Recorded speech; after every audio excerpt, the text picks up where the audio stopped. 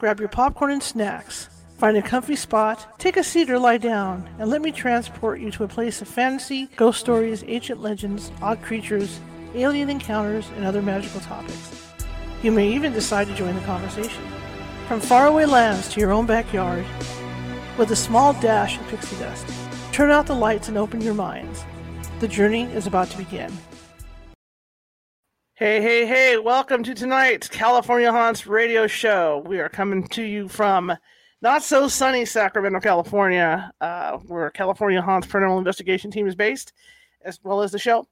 My name is Charlotte, and I will be on the air here for about an hour or so, talking with my great guest. I've got a great guest tonight for everybody to listen to.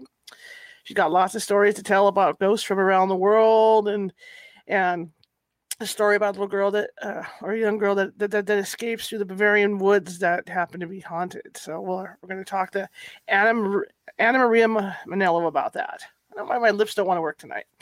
Anyway, I am the owner of the California Haunts Paranormal Investigation Team, like I said, based out of Sacramento.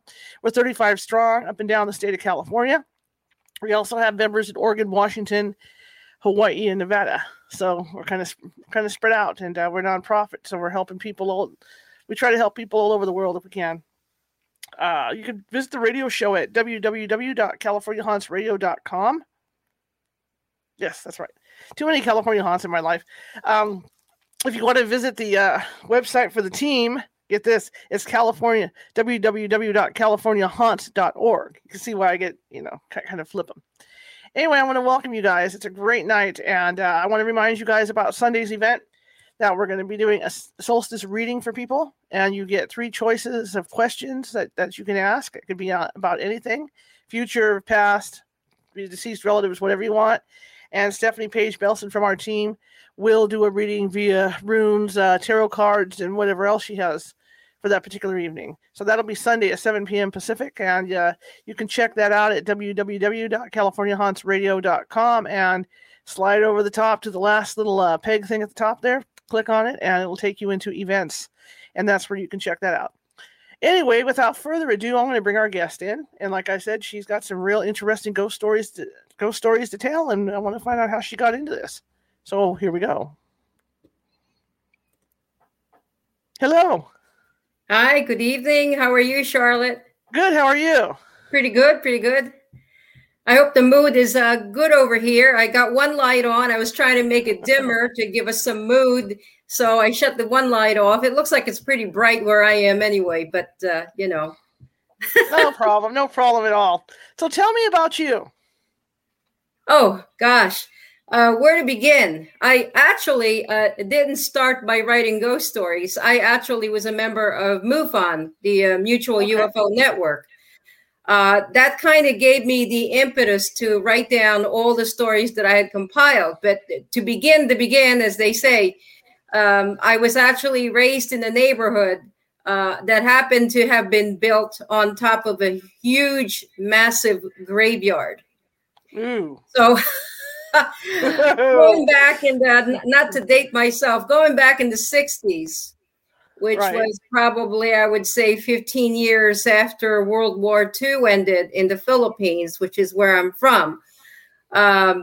There was an area or a stretch of land in a suburb outside of Manila, about 15 miles, I would say, southwest.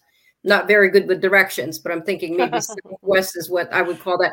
It's called San Juan, and it's a stretch of land that apparently had seen battle. So what happened here, Charlotte, to make a long story short, which I never do. My stories are really long. Okay. An entire neighborhood of homes were built. And it just so happened that whoever developed the land did not realize that there were bones of Japanese soldiers. Oh, boy.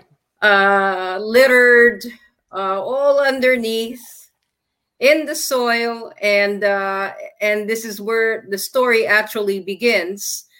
It actually even begins way before that. So I will tell you that because of my background and because of all these different things that were going on, and we're talking like probably every couple of weeks, there's something bizarre and odd going on in that neighborhood. I finally sat down at some point while I was still a member of MUFON in 2008, and that's a totally different chapter, and compiled all the stories.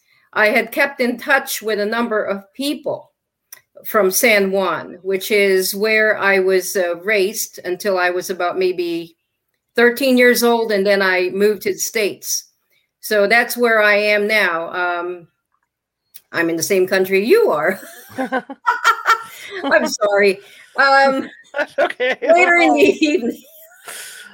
It's later in the evening in here. So, but what happened was I was a member of MUFON, and this is how I got into MUFON. I was visiting with a friend of my husband's. We were having dinner with them. And on the coffee table was this, I kid you not, a binder that was yay thick. Mm-hmm. So while we were waiting for dinner and we were talking, yada, yada, yada, I opened up the binder and lo and behold, there's like a picture of all these aliens. Whoa. That had been seen all over the world and every corner of the world. So I got very absorbed looking at it. And the gentleman who was the host said to me, have you ever seen an alien? And I said, well, I don't know that I would say that I have. I've seen a lot of ghosts.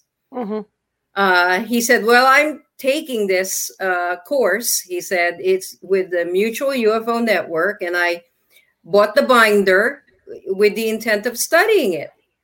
And then I said, what are you going to do with that? He says, I'm going to be an investigator. Cool. So I went home and I looked up MUFON online and found out that they were looking for investigators.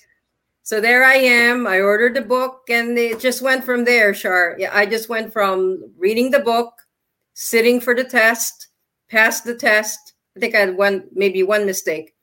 And then I hit the ground running. We had a UFO flap the same month that I passed the test. Whoa. So from April 2008 to, I would say, past Thanksgiving, they had sightings that were way over 700% than normal. So that kind of like brought me into the entire milieu of the paranormal. And then at that point, I started really seriously talking about all the other things that have happened in the past. Mm-hmm. So after having compiled all that with all the travels that I had done, and it wasn't really done yet, there probably will be a part 2 to this book. Mm-hmm. What you have in your hands is called Portal, and it is technically a lifetime. Oh, wrong book. Sorry, guys. So that's the next one. That's okay. the right book. There we go. That's the right Okay. one. Yeah. So what you're seeing here is the second edition of Portal. The first edition was published in 2017. This one was published actually just this past year in May, if I'm not mistaken. And basically, you're looking at the first half of a book that goes into a detail, and I'll tell you some stories out of that, about a demonic infestation that happened in a hamlet, once again outside of Manila. I know this story in detail because the person who was involved, well, the family that was involved, happened to be across the street from us.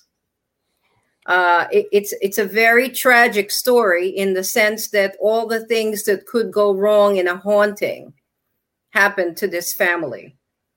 So in the cover of the book, you'll see there's kind of like a gate.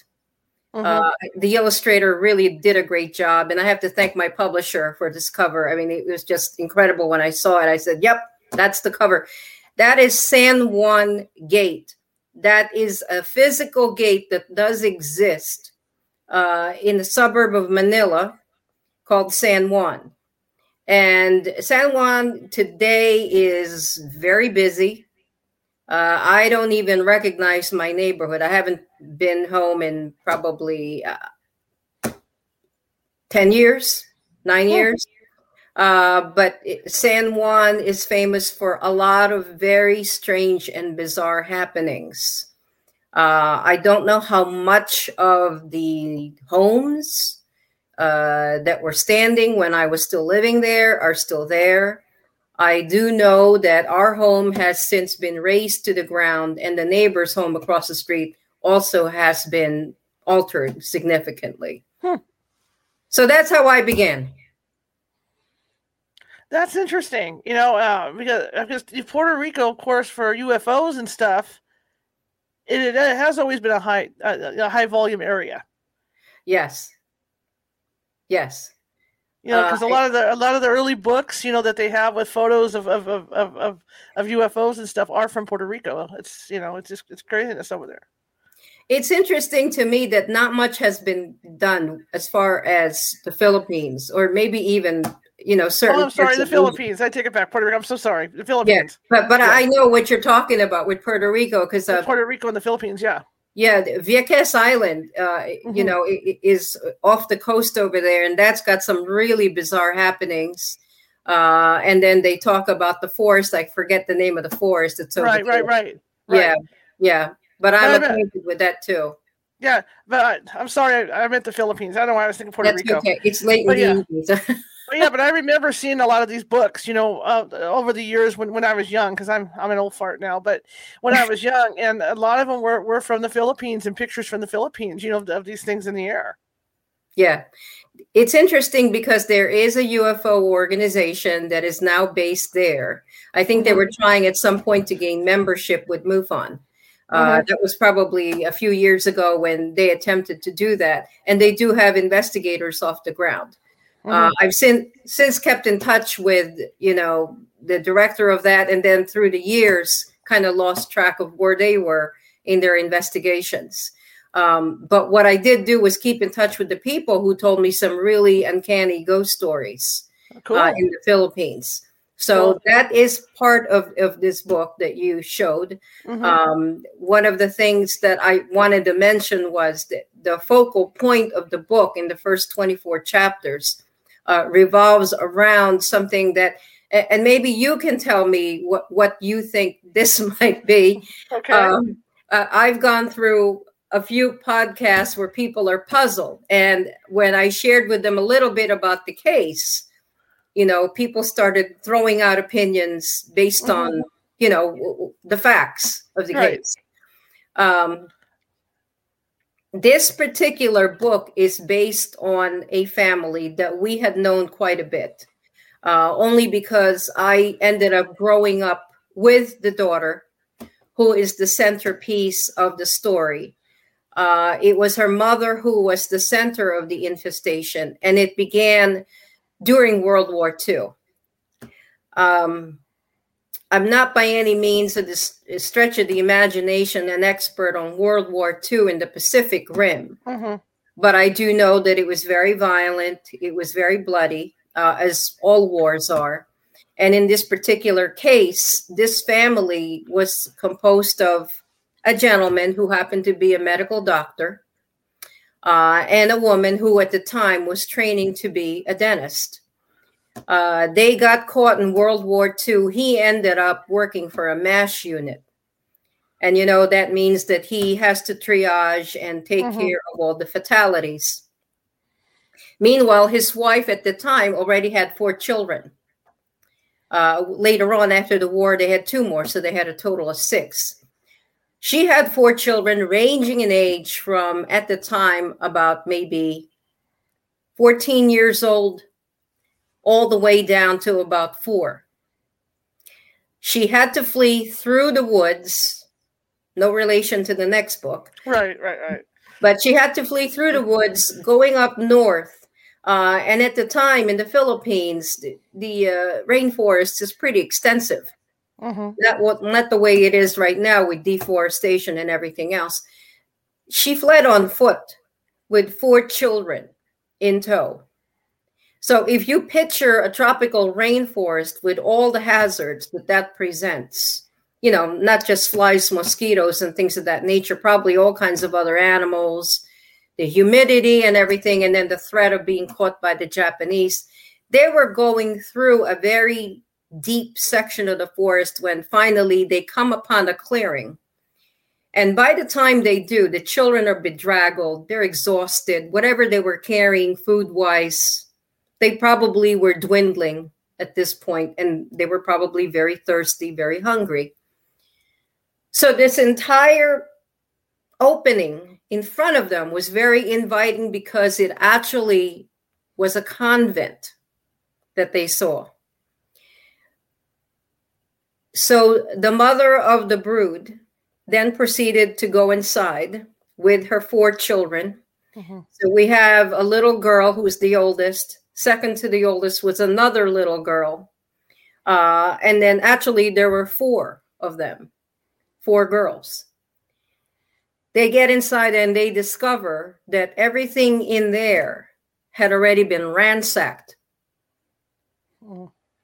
So whatever transpired happened before they arrived. Mm-hmm. So it's quiet. The place is remote. It's in the middle of what you would think is a jungle. I think that's what it was. And the way she described it to me was that it was very heavy in terms of the feeling that they got when they entered.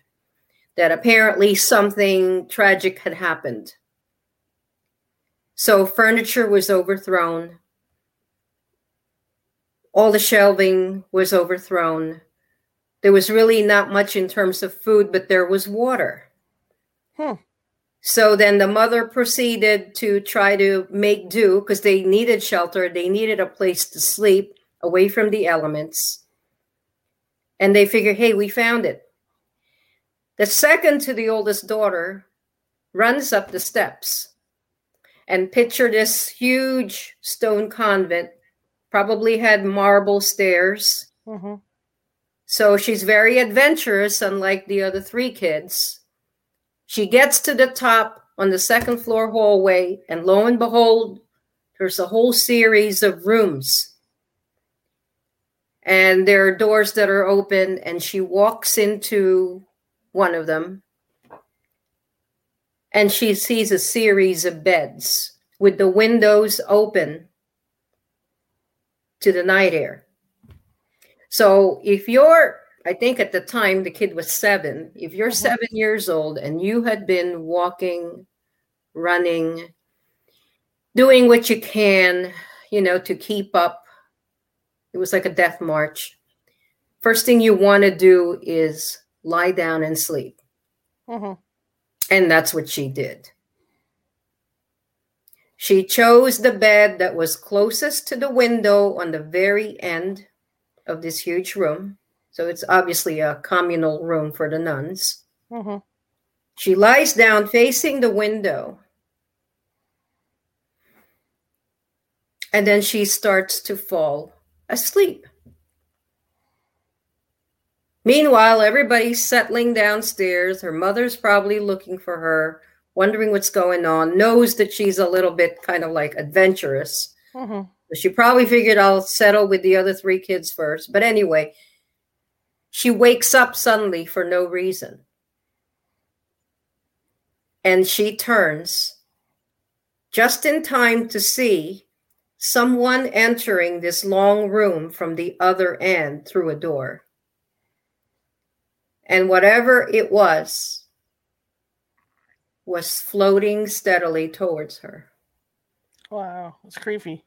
Now, Charlotte, picture this. This is all in darkness. The only light you've got is the window right next to her, and maybe some windows behind her. And if you're in the middle of a forest, you're relying basically on stars, if there's a moon out there. So it's dark, but it's light enough that she knows that whatever this figure is cloaked entirely from head to toe in black. Wow. So as it is slowly approaching her, she can hardly move. She realizes that she's terrified. She manages to sit up, and it is now drawing close to her, and now she sees that it's a nun.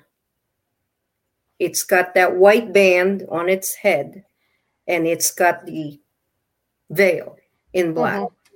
And it had the angriest face imaginable. It was the face of rage, outright rage.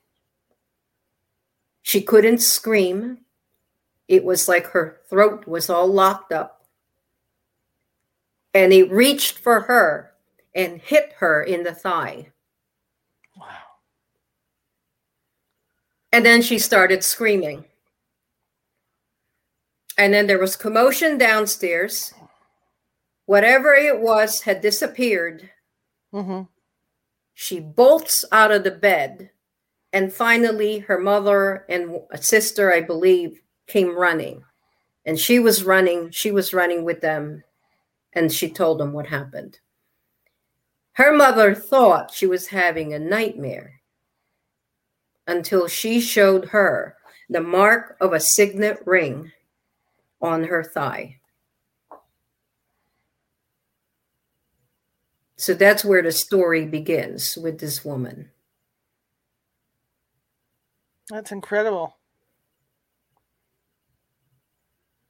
And it doesn't end there, because she grew up with this mark on her thigh. Nobody knows what the symbol means. There was a symbol. It was a signet ring of some type. And normally when you think about a nun, when they're wearing a ring, Mm-hmm. there's usually either a saint in there or a cross. No one could identify Mm-hmm. what it was that was on the signet ring, but it was a symbol of some type. And it wasn't later on with another tragedy that thing completely disappeared. Wow. I don't know what to say about that. That's pretty wild. Yeah. I mean, there's been stories later on about, nuns who had experienced tragedy or Right. the evil nun and things like that. Right. I kind of wondered what the similarities are.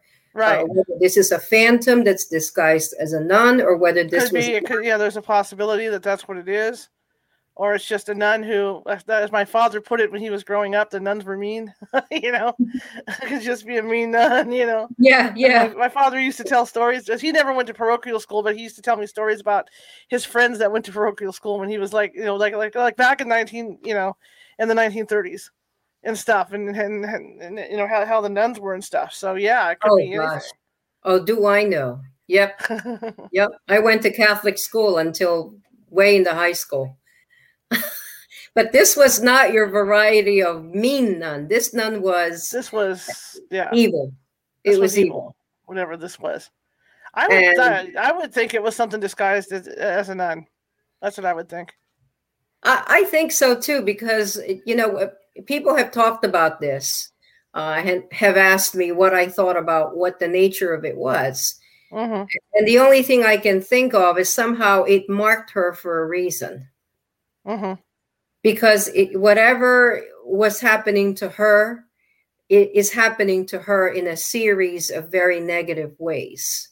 Mm-hmm. And what I mean by that is the entire lifetime, from what I understand, it's just devastating, one loss after another. So, it almost sounded to me later on like it was a curse. Right. Somehow, whatever it was marked her. Why she was singled out, nobody knows. There was like a huge family to go with that. There's 6 children eventually. Right. But she was singled out. Well, it could be a case of just being in the wrong place at the right time. Where she shouldn't have been up there in the first place, and this thing was territorial, and it wasn't happy she was up there, and that's what it was going to do. Yes. And I think, as with things that, with people who live in certain places, they feel like it had been torn from them, taken from them. And there was apparently a tragedy that happened at that convent. Mm-hmm. Who knows what happened before they got in? So now suddenly they're occupying the space that really rightfully didn't belong to them. Mm-hmm. Absolutely. They just didn't like them there at all. Yeah. So this was the same family that ended up moving into a brand new home. And of course, lo and behold, they end up in a house that was sitting on top of a graveyard. Oh, yeah. Yeah. There's a nightmare waiting to happen right there, boy. Yes. And I think that one of the things that struck me with this is that that woman who was marked on the thigh later on ended up getting married, and then the next tragedy strikes. I mean, I won't spoil it for, people who used to buy the book, but it's just one haunting, one infestation after another. And no one at the time really felt seriously about how it should be, fixed, or someone should intervene. This is way before people were, I think what it is part of it is people were concerned about their reputation. People were concerned about how they would appear if it was made public. So they had it blessed. They had that house blessed in San Juan.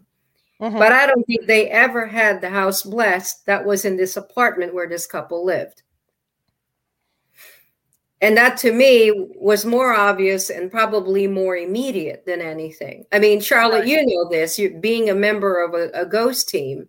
Well, yeah, but if this thing is demonic too, it depends on the blessing. I mean, if they go in and just do a standard house blessing, it's going to piss it off. That's just how it is. Yeah. Without going in, I mean, there's different ways to go about that, like exorcism wise too.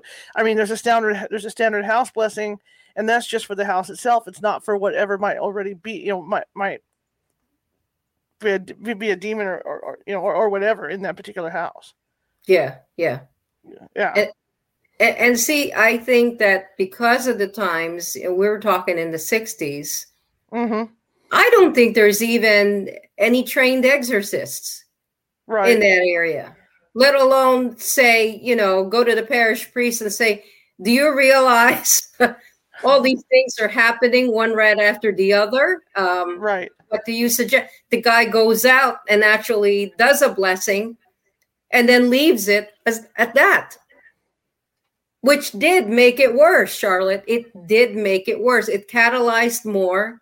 It really ended and uprooted whatever it was that was hidden in there. They all made themselves obvious.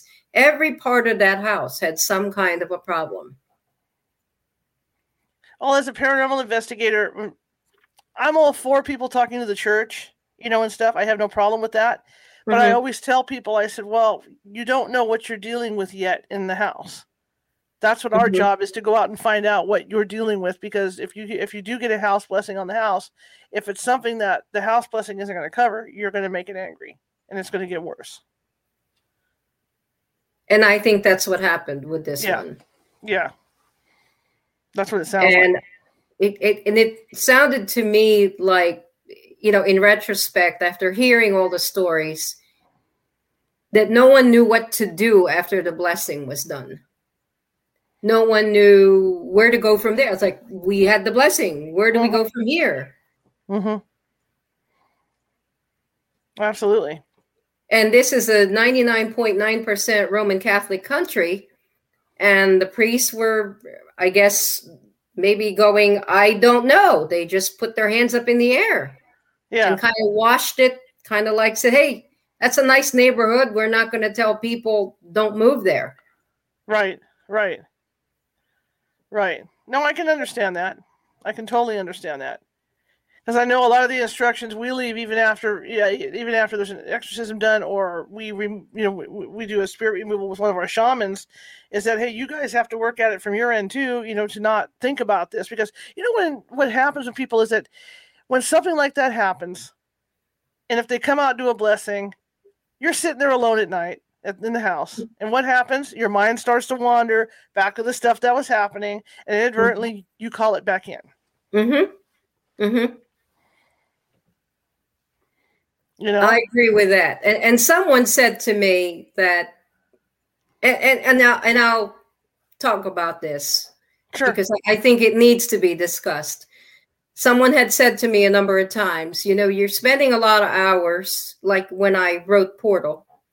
You did the first 24 chapters on this particular case because you intimately knew the people, the members of the family, and what went on for years and years. And you even visited with some people, in another far off area in the same country. And you saw a similar infestation, this time at a university. And that's even creepier. Right. So as you're writing this alone, do you think that perhaps they're inviting you or you're inviting them because of your interests? Oh, yeah. Absolutely. And I said, the way I react to it, Charlotte, is I have, more than anything else, I think I found myself more religious. Yeah. Not in a rigid way, because, if people knew I'm Roman Catholic, but I really believe in reincarnation, they'd probably kick me out the door. But I think I have more respect for the Catholic Church in the sense of I understand what the rites are about. Right. I also feel much closer to God because of it. Right. And there's also that faction that says you have to know the enemy. You have to know who you're dealing with. Yes. And in the same token, get to know God. So now I'm feeling like, okay, I've got a balance here now because I know the one force can override the other. Mm-hmm. So I almost have to think to myself as I'm writing it to say a prayer first, to surround myself with light so that whatever is watching me as I'm typing realizes she's just chronicling what we are like. Right. But she's not subscribing to us. Absolutely. If I could count in the early days when I used to film a California Haunts TV show for public access, mm-hmm. and if I could count all the times that I've taken the video home, because I was first starting out then, so you don't think about that stuff. Mm-hmm. If I can count all the times that I had one particular video in particular that no matter what I did, something went wrong with it. There was always something wrong with it, or stuff would get lost on the computer, or something would happen to it. And then it dawned on me why. I wasn't doing that veil of protection around it, and whatever it was did not want me to chronicle it. Yeah. Because it doesn't want us to have control over it. No. But like you, I gained a respect for what the church is and all that stuff. I'm Catholic too. Mm-hmm. So, I mean, I gained a huge respect for what they do and all that. So, I mean, yeah, now I don't have any problem with it because I do put that veil of protection up, when I'm doing it and I'll say it out loud. I'll just say, hey, I'm just doing this. This is entertainment. It doesn't matter. We're not, I'm not trying to make you look bad or anything like that. I'm just trying to put out a video, that shows who you are and what you do. Mm-hmm. Mm-hmm. Yeah. And I think that's kind of like a cautionary thing that everybody needs to know, mm-hmm. is that when you're dabbling in something like this, yes, you have to know what is it that you're dealing with and how ancient it is. Exactly. And you have to know that you have to be close to God so that it doesn't infiltrate your daily life or it doesn't affect the outcome of anything that you do. What we found too is people will call up and say, well, I want a blessing done or a cleansing on my house. Mm-hmm. I don't want you guys to investigate. I just want a cleansing. Well, we can't do that because we don't know what we're dealing with. Yeah, you don't know what you're cleansing. Yeah, we don't know what we're cleansing. I mean, we're not going to go in with a Catholic cleansing on Native American land because that's not going to work. We have to bring a shaman in with us, from that particular tribe to do the cleansing on it, or it won't work. So you have to know what you're working with. So yeah, I agree with you 100%. It's scary work. Did you ever have a situation where you felt like there was something there definitely that was trying to control or? Absolutely. We had one case out in, out in Yolo County, on the borders of Yolo County, where this thing not only was controlling the woman, but the shaman, when she was doing the exorcism on the house, ended up wetting her pants during this thing. It was so bad. And in fact, the voice came out. We were in the master bedroom, got an EVP in there, and a voice came out warning Gabriel, the angel Gabriel, to watch out. I actually have the voice on the EVP. But I remember walking into that house. I was the first one in, and it was a shadow about maybe 3 feet tall, this thing. And I could see it running along the walls when I walked in. And then I had a newer psychic that was going to join the team, came out with us to do the prelim on there. We were walking around the garage, and she looked up and she says, "It's up there. Don't you see it? It looks like a little penguin. It's only about 3 feet tall." She says, "I don't like it." She left and never came back. Oh my God. It scared her that bad. So that wasn't even an infestation in that house. So yeah, I have run into those things a couple of times. You don't run into them very often, but you do run into them. And I've had stuff follow me home. So I mean, Yeah. Well, the case with this woman is the fact that the house that they were renting was probably about 3 miles away from her parents' home. Her parents' home is the house that was sitting right on a graveyard. Right. Actually, the whole neighborhood was like that. But the house that they were renting was the one where I think her husband, and I don't know, Shar, you could correct me on this. There's been a lot of theories about what this creature actually is. Some say it's demonic because it responds to a cross. Okay. Some say that it was a tulpa because the gentleman who was being visited over several months was very depressed. Sure. So his emotions, I guess, invited it in or attracted it or he created it. We don't know. Or is it a Mothman? That was the third theory, that it was because it looks just like a Mothman. Right. And somebody actually shared a picture of a Mothman today. I posted it on Facebook. I thought, this looks very much like it. So I don't know. But the one that gave it away, that made me think it was actually demonic, was the fact that when the woman walked in and finally caught what was infesting her husband at the window, she picked up a cross from the wall and actually approached it. You could say she practically attacked it. This is the same woman who had the mark on her leg earlier. She actually approached it, and the thing, like a vampire, covered itself with one wing as if it didn't want to see what she was carrying, and then it effervesced downward towards the ground. This was a second floor bedroom. So you tell me, doesn't that give away the nature? Well, yeah, that sounds similar to what that woman was describing in that garage. Although it wasn't very tall, but I mean, that's what she kept saying, was it had glowing eyes and it had these wings on it and it looked like a penguin to her. My gosh. And it scared, it just scared her to death. In fact, the more stories that go into that is that when you walked into this garage, you could smell vomit. Oh my gosh. And then it was mocking people's voices. It was just crazy. So yeah, I would think that whatever that was that she was dealing with was demonic. I would think so. And there's different levels of demonic as well. I mean, you have your level 1 demons, and then it goes on down. There's like 6 or 7 levels of demons too, depending on what they're capable of doing. So it's like the angels. You've got the archangel, you've got the cherubim, you got that same kind of like a hierarchy. Yes. But they're fallen. These guys are fallen. Right. So the higher the number, the more powerful they are. The more they can do. Because we did a house out in the south area out here where we had like a level 5 that was infesting this house.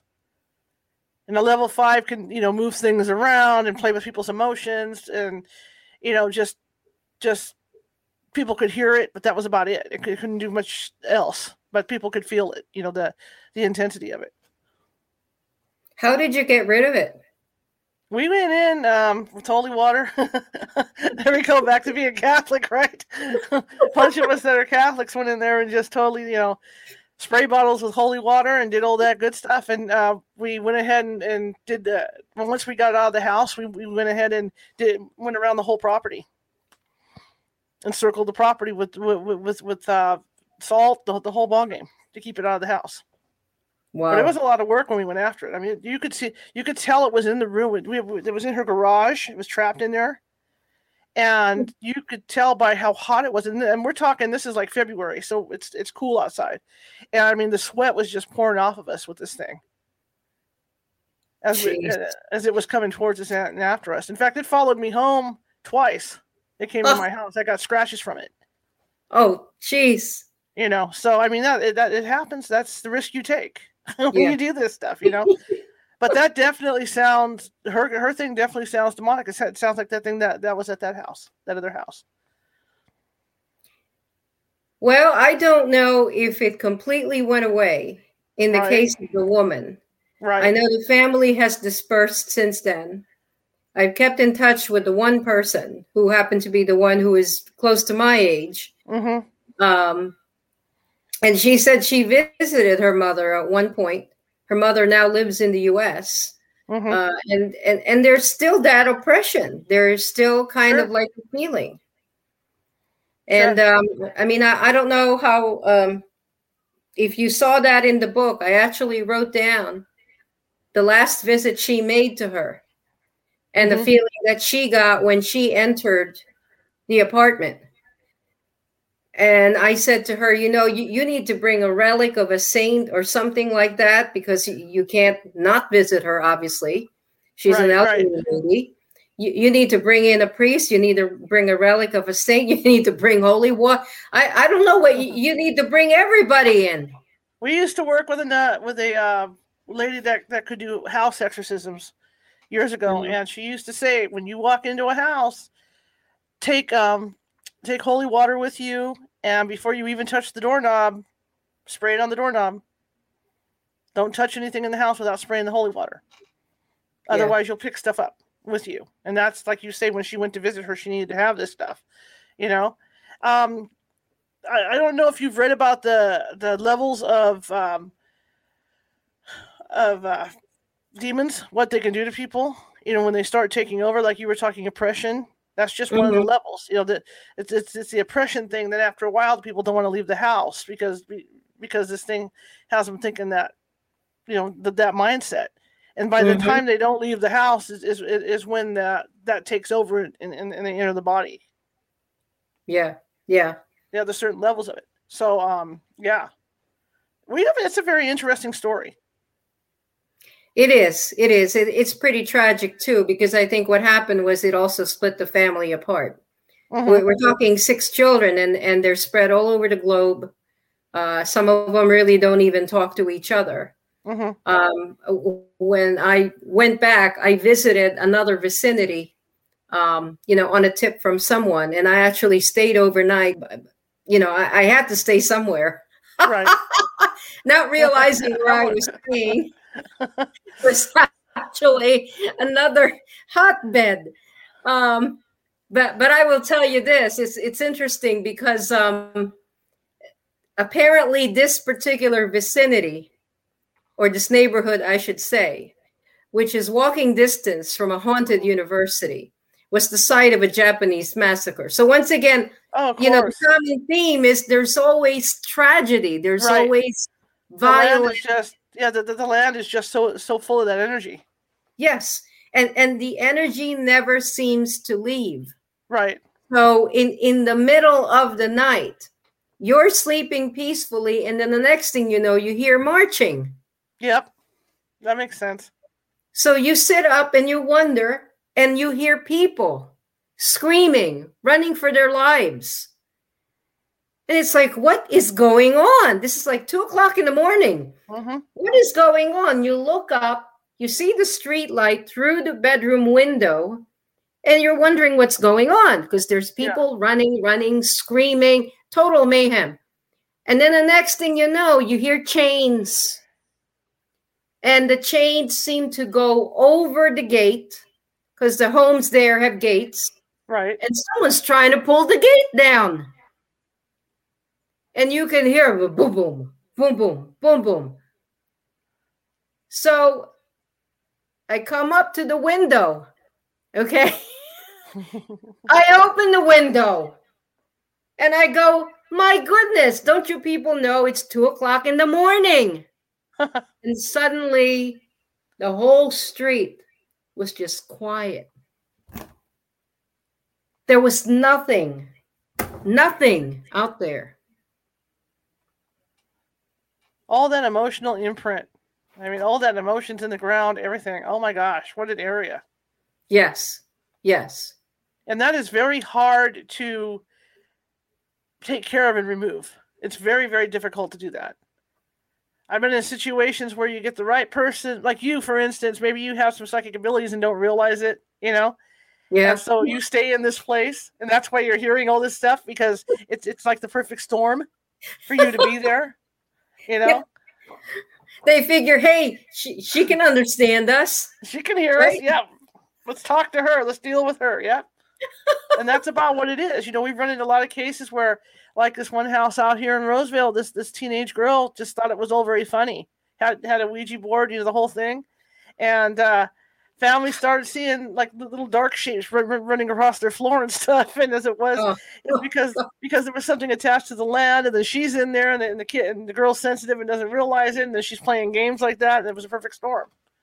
But that's how a lot of this stuff ends up. Like with you, it's a perfect storm. Yeah. Yeah. And it's almost kind of like okay, you have a window. Mm-hmm. And the window is open. Yes. So we're going to do a show for you. Yes. Because your windows are open. Yes. Yes. Until you call to our attention that, hey, I know that you're not alive. You are a bright blinking light is what you are, and they see you in the dark, and they're going to come towards you. I had somebody tell me that when I go to cemeteries, I have like a conga line behind me. And I'm like, don't be behind me. No, just go do your dead thing. Leave me alone, you know. But yeah, I get like a conga line behind me at cemeteries because I guess my light is so bright. So you have a bright light. That's wonderful, though. Yes, it is wonderful.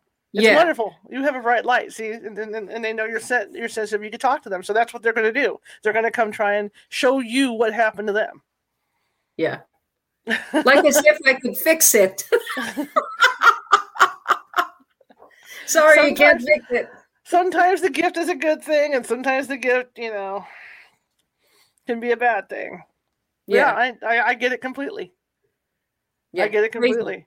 Totally crazy. But you know, with all the negative stuff, Shard, I was glad to be able to write the second book. Yeah. Because the second book, I'll tell you, is kind of like the first one is an anthology, which is really basically a whole amalgamation of, I mean, I even have like a story about Bigfoot in that one.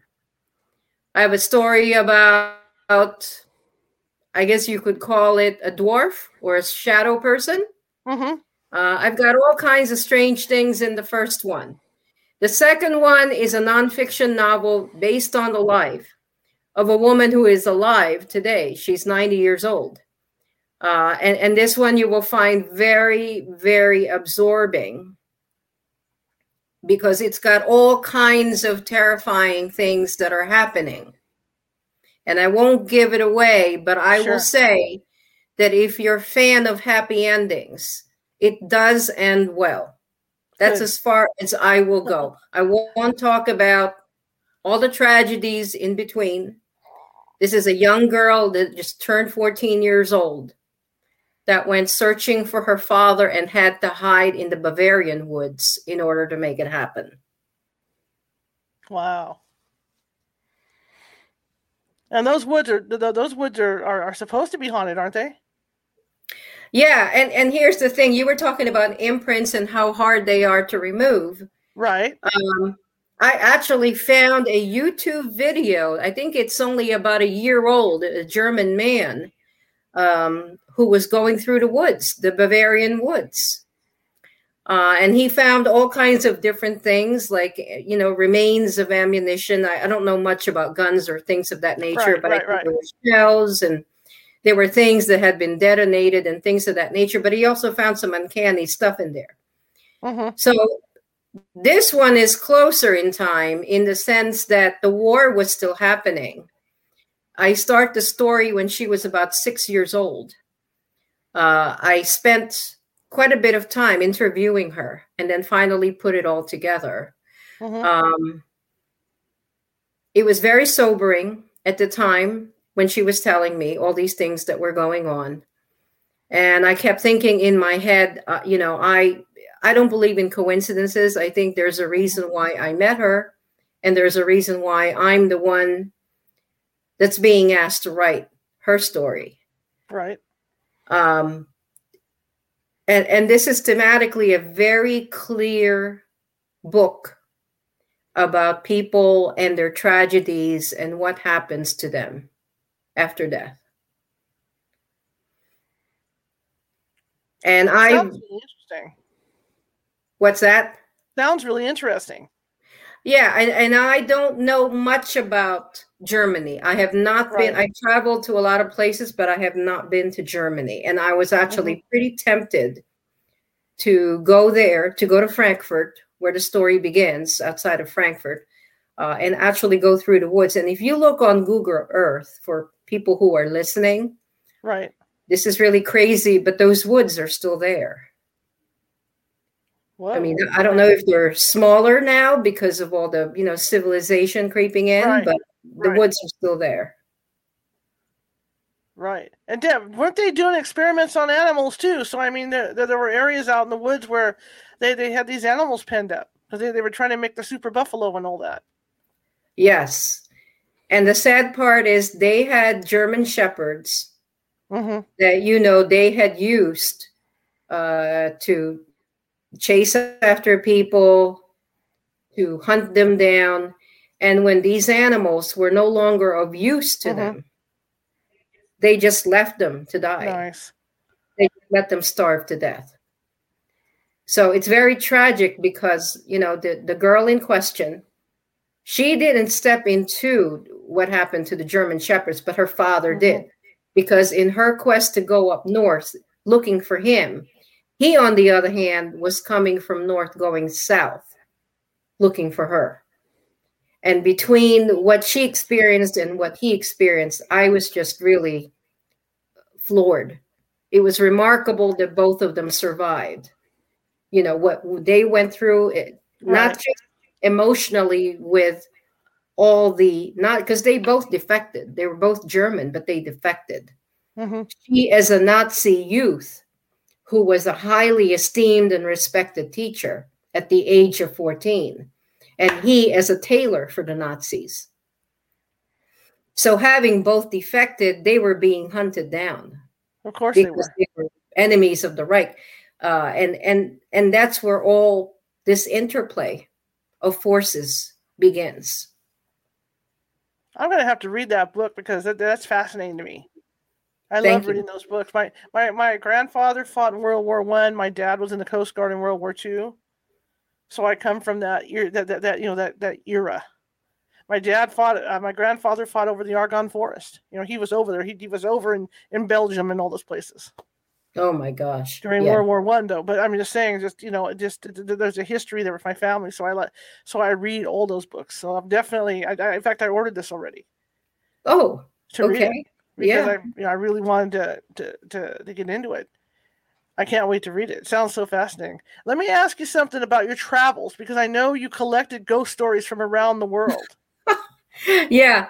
It's interesting when you say, I've got like a flashlight or some kind of a light and people wonder to me. Yeah. I think that even live people do wonder to me. And I'm glad in a way. I'm actually pretty flattered and humbled that they shared their stories with me. But that's how it began. I mean, basically, I was just vacationing.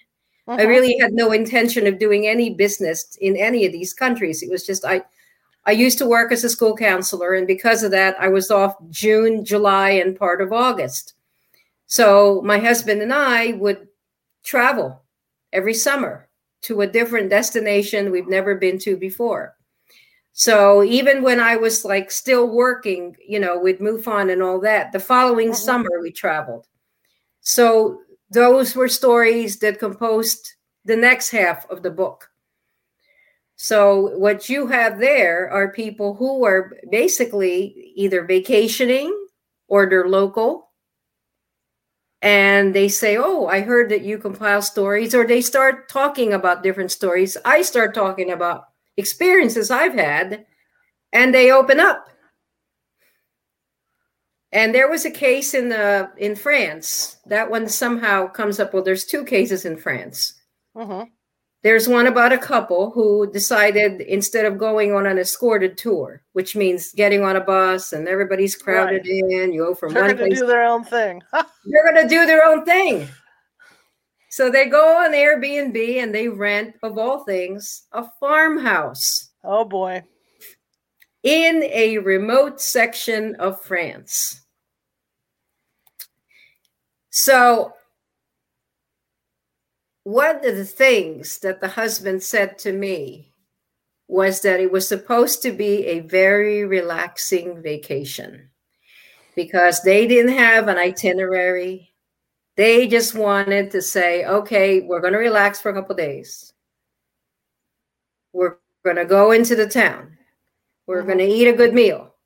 The next day, we're going to relax again. It's kind of like that very low-key, and then maybe once in a while, we'll go visit a castle, yada, yada. So with that intention, they rented a car. So off they go in search of this farmhouse. Car had a GPS. And then by nightfall, they find it. It's in the middle of a wooded area. There's vast stretches of land, woods on this side. And then there's a barn just a few yards away from the main house. And it's, a sweet jig. It's like, hey, we get to have the peace and quiet, not like that crazy touristy bus thing where they drop us off, take us off. So they settle in for the evening and they decide, instead of trying to find everything in the kitchen, we're just going to go out to eat and then come back. So they go out to eat, go into the little village, and the French eat late, probably around like 8, all the way until like 10 o'clock at night or something. So they come back, and they get home around 11 o'clock. They get in the house, the car's parked right in front. They get in the kitchen, they go upstairs, and they get ready for bed. And the husband looks out the window. He says, "There's a really bright light out there, hon." She said, "Oh, yeah, really? Yeah, where?" And they're looking out the window. And in France, there's no screens or, it's just shutters. It opens into the night. So you can actually lean over and peek out the window. They peek out the window and there's a big blue light inside the barn. Very bright blue light. And the first thing they thought of was, well, maybe the landlord is here. Maybe he's fixing something in the barn. And he's like looking at his watch like, it's past 11 o'clock. What could he be doing here so late? So they get on their business. They go to bed. They're lying there. Later on, they're sensing there's something underneath the window. The light is gone. But then there's something down below them. So he gets up, he looks down, and guess what's looking at him? Really? Well, she thought they were deer. Right. Like Bambi. Right. But there's a problem here. They're looking through the kitchen window, which is right below the bedroom. Right. And their heads are way above. So they're looking up at them. They're standing on their 2 hind legs. Wow. Looking at them. Yep, so much for the relaxing vacation, huh? Whoa. So, needless to say, they didn't stay very long. I would guess so. Yeah. And I think what happened was they ended up going into a hotel in the village. They didn't want to come back to that remote, nice and quiet. It was way too quiet, too remote. Did anybody in the village have any similar stories or anything? I don't know that they talk to. See, here's an issue with France. A lot of people speak English there, but my understanding is if you go into the more smaller villages, Yeah. you have to have some, ability with the language, with French. Uh-huh. So he wasn't comfortable. She wasn't. They didn't want to call attention to themselves. And it wasn't until a year later, when they got home to the States, they told their family. But then it was a year later when we met them on a different trip. Right. I forget. I think we were in Hungary or something like that. And that's when this all came out. Because they felt, oh, yeah, you worked with MUFON. You must understand. Let me tell you what happened to us. Hey, you just hit a bell for me. I'm Hungarian. I'm half Hungarian. So really? What are the ghosts like in Hungary? No one told me anything when I was in Hungary. I have a story, though, that came out of, I'm trying to think now. Where were we? We were in Krakow. Okay. And there was a situation with a woman. And as a matter of fact, she's part of my my next book, which deals with haunted antiques. Collector stuff. No way. I have a story about that in my house, but yeah, go ahead. Oh, in your house? Oh my gosh. So this woman I later on met. Okay. And she happened to be, and I won't mention where it is, but it's a New England state. And I was looking at antiques myself. And we went into a particular room because it was a huge store. Yeah. And she turned to me. She's a very, very highly respected antique dealer. Mm-hmm. She said, "You don't want that." She said, I know you. We've met on a trip, which is the trip in Krakow. Right. And she said, "You don't want that." And I said, "Is it like the one in Krakow?" And she said, "Sort of, because I'm getting a vibe from it, which is why I don't know that we're going to try and sell it. I think we're going to try and find a way to put it away," is what she said. Wow. And this is not the first time I've walked into an antique store where I get, the feeling when you can't swim? Yes. You go underwater up to here and you feel like you can't breathe because there's a heaviness. Right. I walked into an antique store, not far from where I live right now, as a matter of fact. And I saw this beautiful, beautiful vase. I guess they call it a vase because it's pretty big. It was sitting on the ground. It was right next to a chest. And then on the other side of it was another vase, the same exact one. They were selling it as a set. The vase here and the vase here. I think it was probably close to about $5,000 total for the two.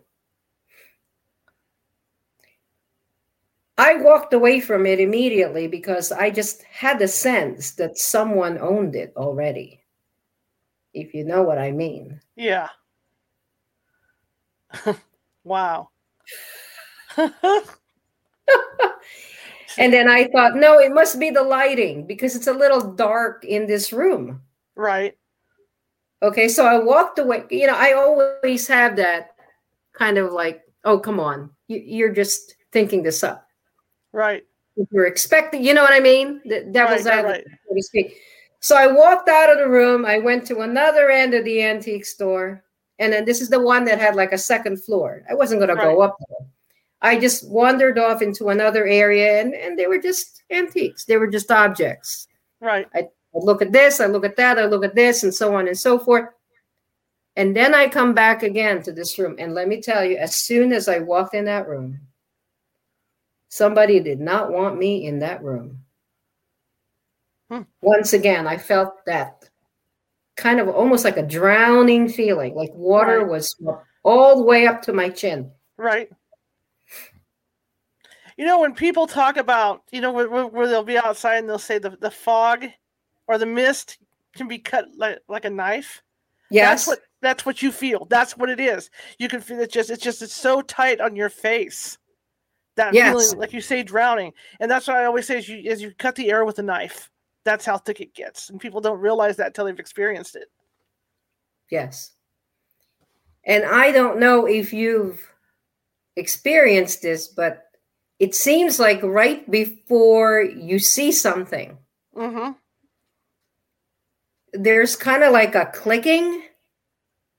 Yeah. In your ear or a humming. Yes. And then time seems to fluctuate, stand still or something. And you feel like it was almost like a dream state sometimes. Yes. Yes.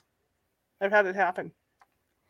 Absolutely. Now, I collected, in my infinite wisdom, Roman and Greek antiquities. And it used to be on eBay years and years ago. I'm going to tell you guys how old I am. I'm not going to do it. But eBay used to get these dealer guys that would get a hold of these museum pieces that had flaws on them. And the museums didn't want them, so they would sell them cheap on eBay. So I started collecting coins, and I started collecting amphoras, you know, and all they had were like one flaw in the back or something, you know. But they were nice pieces.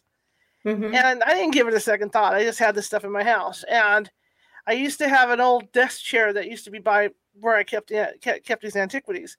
Psychic came over to my house one day and she goes, "There's a man in gold armor sitting by that, you know, sitting in that chair." Oh. And I said, "What are you talking about?" She says, "He's got gold armor. He's got a red plume." Oh. Whoa. I have a centurion in my house. Like, what am I supposed to do? Why is he here? Well, 2 of the coins that you have were in his eyes, and whoever took the coins out of his eyes, and he's here because he wants you to bury the coins in the backyard. Oh my gosh. So he can go away. Oh my God. Said, well, is he going to give me trouble? Oh, no. He just likes to sit and watch the family. But he's definitely sitting over there. That's the last time I collected antiquities. I still have them, but I did what she told me to do. Buried them under my lemon tree. You know, never had another problem or had anything like that seen in my house, but taught me a lesson. I'm not collecting antiquities anymore. I don't want to keep bringing weird things into my house, man. You know, who'd have figured? So the second she said, "Hey, he's got like gold armor on. He's got a red plume on his head," and I thought, "Whoa!" Oh my gosh. Yeah. So antiques, yeah, that always sets something. You know, first thing we do when we go through a house when somebody has a paranormal issue, we're just like looking at all that stuff. Like, I wonder how old you know, this vase is, or what is this, and you know, do they collect antiques and all that? And yeah, because you never know what's attached to them or who's attached to them. So this is funny that you mentioned that. Because the first story I have in this book that I'm writing right now has to do with a Queen Anne wing chair. Boy. And in my salad days, when I was still in college, that was when I first got interested in antiques. And it was kind of like one of those things where we would go to a flea market. Oh, you know, that looks really interesting. And look at this piece of pottery. It's so intricate. Or porcelain. I like porcelain. Right. In this one particular case, I picked up a wing chair. It was cheap. It was like $35. Okay. This guy that I was hanging out with, he drove, you know, when Beetles were still being made. He had a vintage Beetle and he had like a convertible top. So this guy who was wearing this kind of like strange floppy hat didn't know how old it was, but he said, "Oh, you could have it for $35.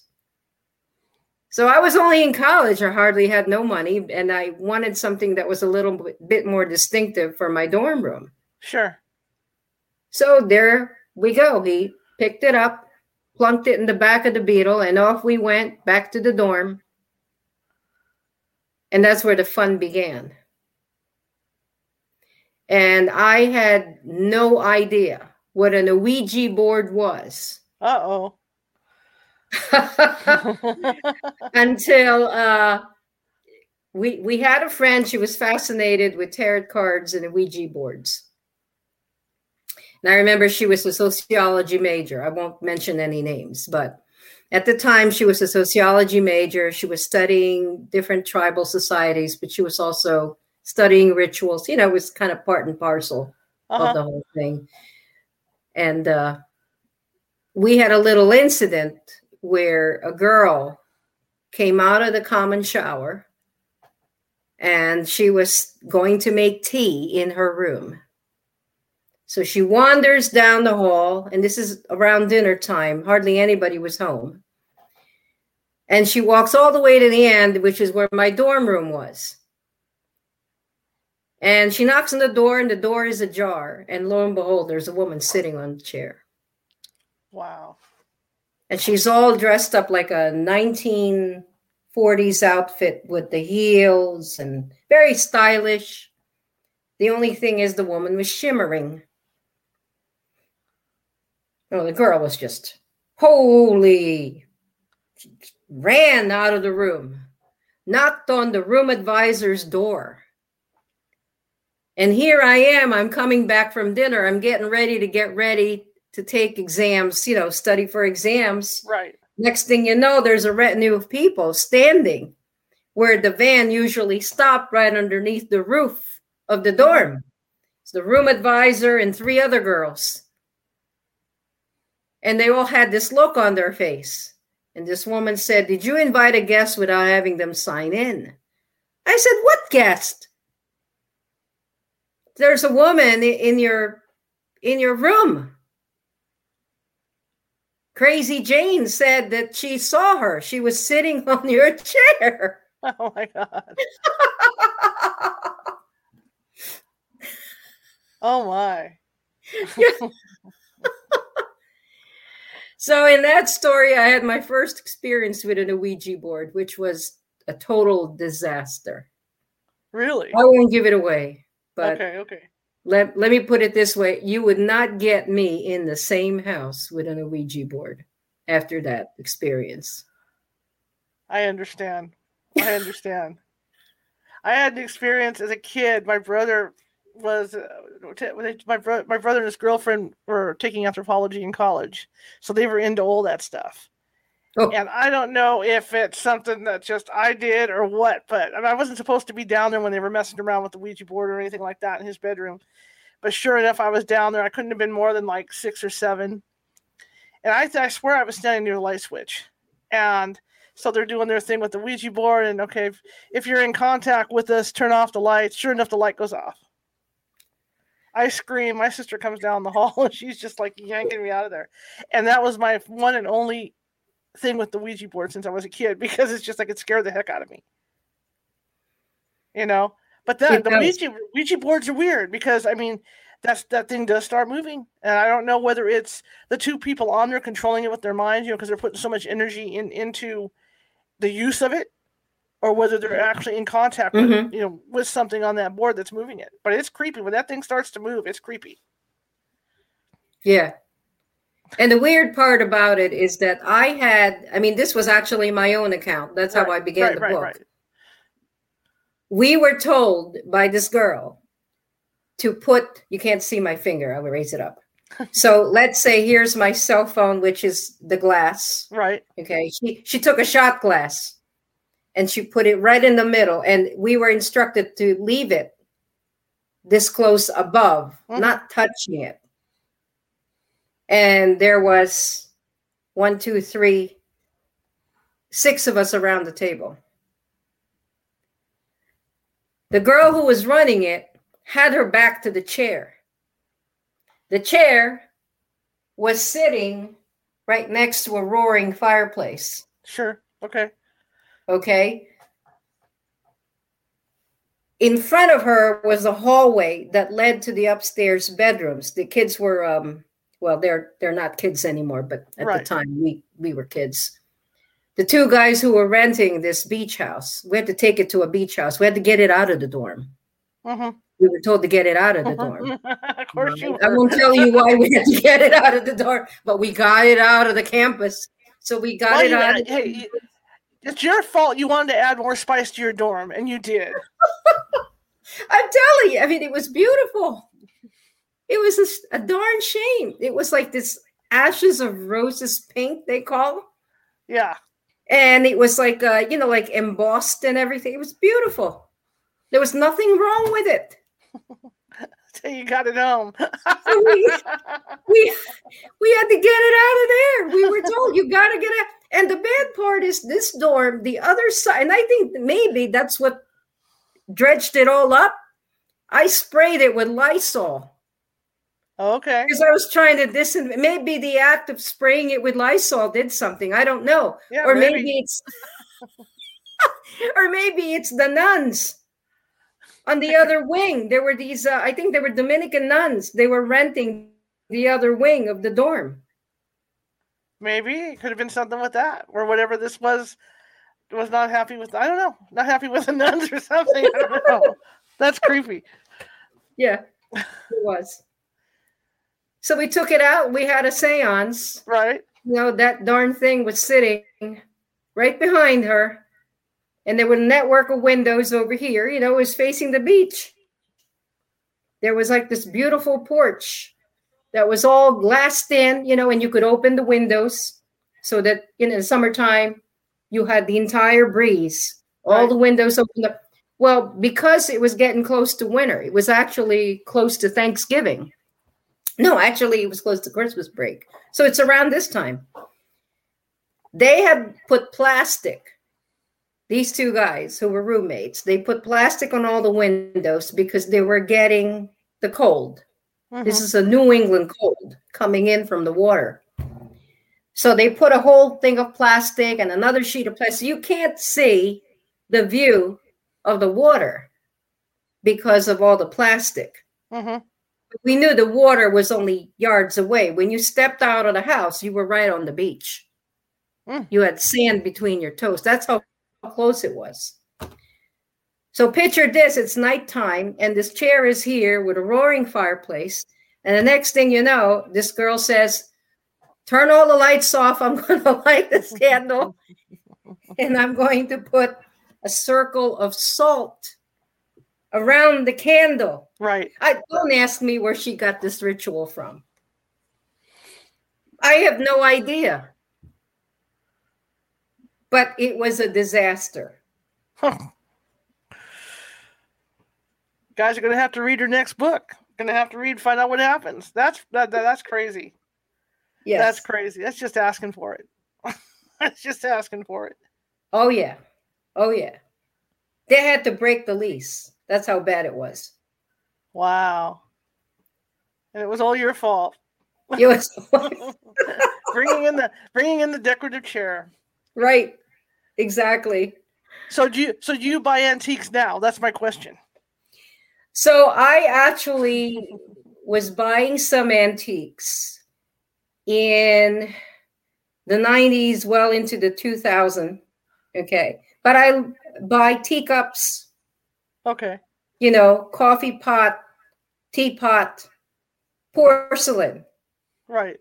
But the sense I get is that when I buy them, I should buy them in person. You know how sometimes people advertise on eBay, yada, yada, yada. I don't do that because of the sense I get from these things. That makes sense. So I physically go to these shops, and that's how I met these people that are the topic of the next book. And I actually look at the object and I spend a little bit to see if there's anything there. Right. Makes sense. So you can't do that online. So, I mean, yeah, that makes perfect sense. Yeah. So you can feel the energy coming off of them. So if it feels like it's benign, right, almost friendly even, or just saying, like, oh, we're very cheerful here. I pick it up. Or most times home with me. Person pick it up. I gotcha. Come on home with me. Yeah. There's nothing wrong with that. Nothing at all. So, yeah. So I've been lucky so far. Good. So, but it's very seldom that I actually, I will look at a lot of things. I window shop more than I actually buy. Sure.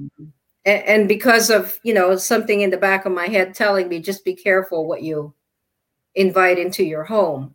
I'm very careful about what I walk into. And that's when I experienced those two large vases, as they would call them, and wondered, what had happened to the owner.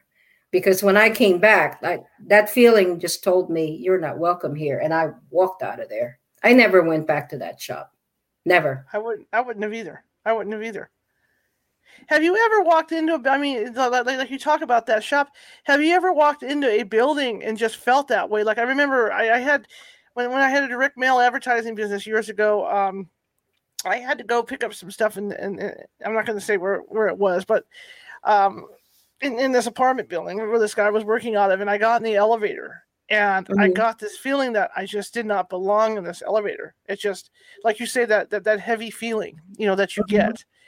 And I remember I came all the way home, and I told my dad, and I said, look, you're going to have to go pick this stuff up because I can't stand to be in this elevator. I found out a week later that somebody had been stabbed to death in this elevator. Oh. And have you ever walked into a building and experienced that? I have. And as a matter of fact, I even took pictures, which someone said to me, that's silly, because God knows what you will see when it develops. And the interesting part is it's controversial when you see a picture and you have orbs in it. Right. Because you never know, is it just dust that you're seeing? Is it just something in the lens of the camera? Right. And when I took these pictures, it was before cell phones. Sure. So I actually physically had a camera. And I remember I always cleaned the lens of the camera. When I walked into that building, I had a sense of despair, I guess, is the sense I got. A sense of isolation. And even kind of a sense of loneliness. And I didn't walk in alone. You'll never get me walking anywhere alone. I walked in with a few people who knew the history of the building. And they said, we're not going to tell you what happened where. We're just going to let you go ahead and do what you think you want to do. And there was this lovely stage. It was a gym, but the gym had a stage on the first floor. So I took a picture of the stage. And they said, oh, there's also a way to get under the stage. So I said, okay, let's go. So there we are. There's 4 of us. I'm walking ahead, which is unusual for me. I don't walk ahead. Right. I go, you go first. I like that too.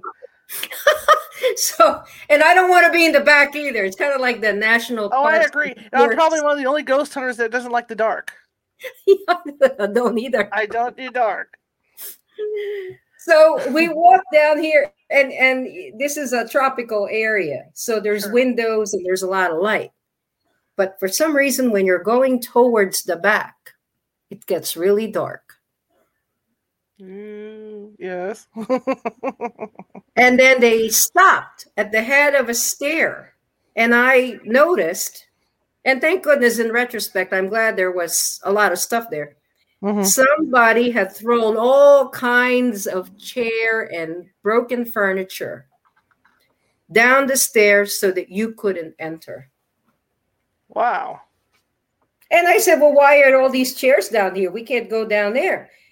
And finally, the guy said to me, you don't want to go down there. This was the site of a torture chamber where POWs in World War II were chained to the walls and the Japanese tortured them. Oh, my. Oh, my gosh. The energy down there must be horrendous. Yeah. And Wow. I looked at the pictures. Okay, it was a what do they call SLR back when there were SLRs? I don't even know if Right. they have SLRs anymore. And I said, my goodness, I could have sworn I cleaned the lens. Mm-hmm. There were these huge orbs on the stage. I think some of the photos are actually in the book. There's huge orbs right up on the stage. And the guy said to me, do you know why that is? I said, I didn't clean the lens. He said, oh, everybody who takes pictures of that stage, even when there's a performance, they have orbs all over. And I said, why is that? Because that's where the Jesuit priests were told to parade in a circle while the Japanese would come over and pick out who was going to be decapitated next. Jeez. And they had to change all the boards. You know, the stage was made of wood. They had to change all the boards because there was blood there that couldn't be cleaned. Wow. Oh, yes, I have walked into a very heavy, and I didn't know at the time why I was feeling what I was feeling because I had 3 other people with me. Why was I feeling this way? Right. That's incredible. See, you got the touch. Oh, I don't know what that means. No, you got the light. I mean, you can see the stuff. You get those feelings. You know what I mean? Right. It's just you have that ability. That's why they're sending you in, going, "Hey, you go in and give us your thoughts on what's going on here." That's why they're doing that to you. Yeah, I think so. It's weird because I even came to visit at a house, and all the books fell off the bookcase as I passed. Okay. And the hostess of the house said to me, "Oh, that's just my grandmother welcoming you into the house." And I said, "You're kidding me. Where's your grandmother? In the kitchen?" She started laughing. She said, "No, she passed away 10 years ago." She used to complain about that bookcase, and she would pull down the books and say, "These are all old. You should throw them away." Wow. You got some great stories. You know that? Thank Really? you. You should write a book about this stuff. Yeah.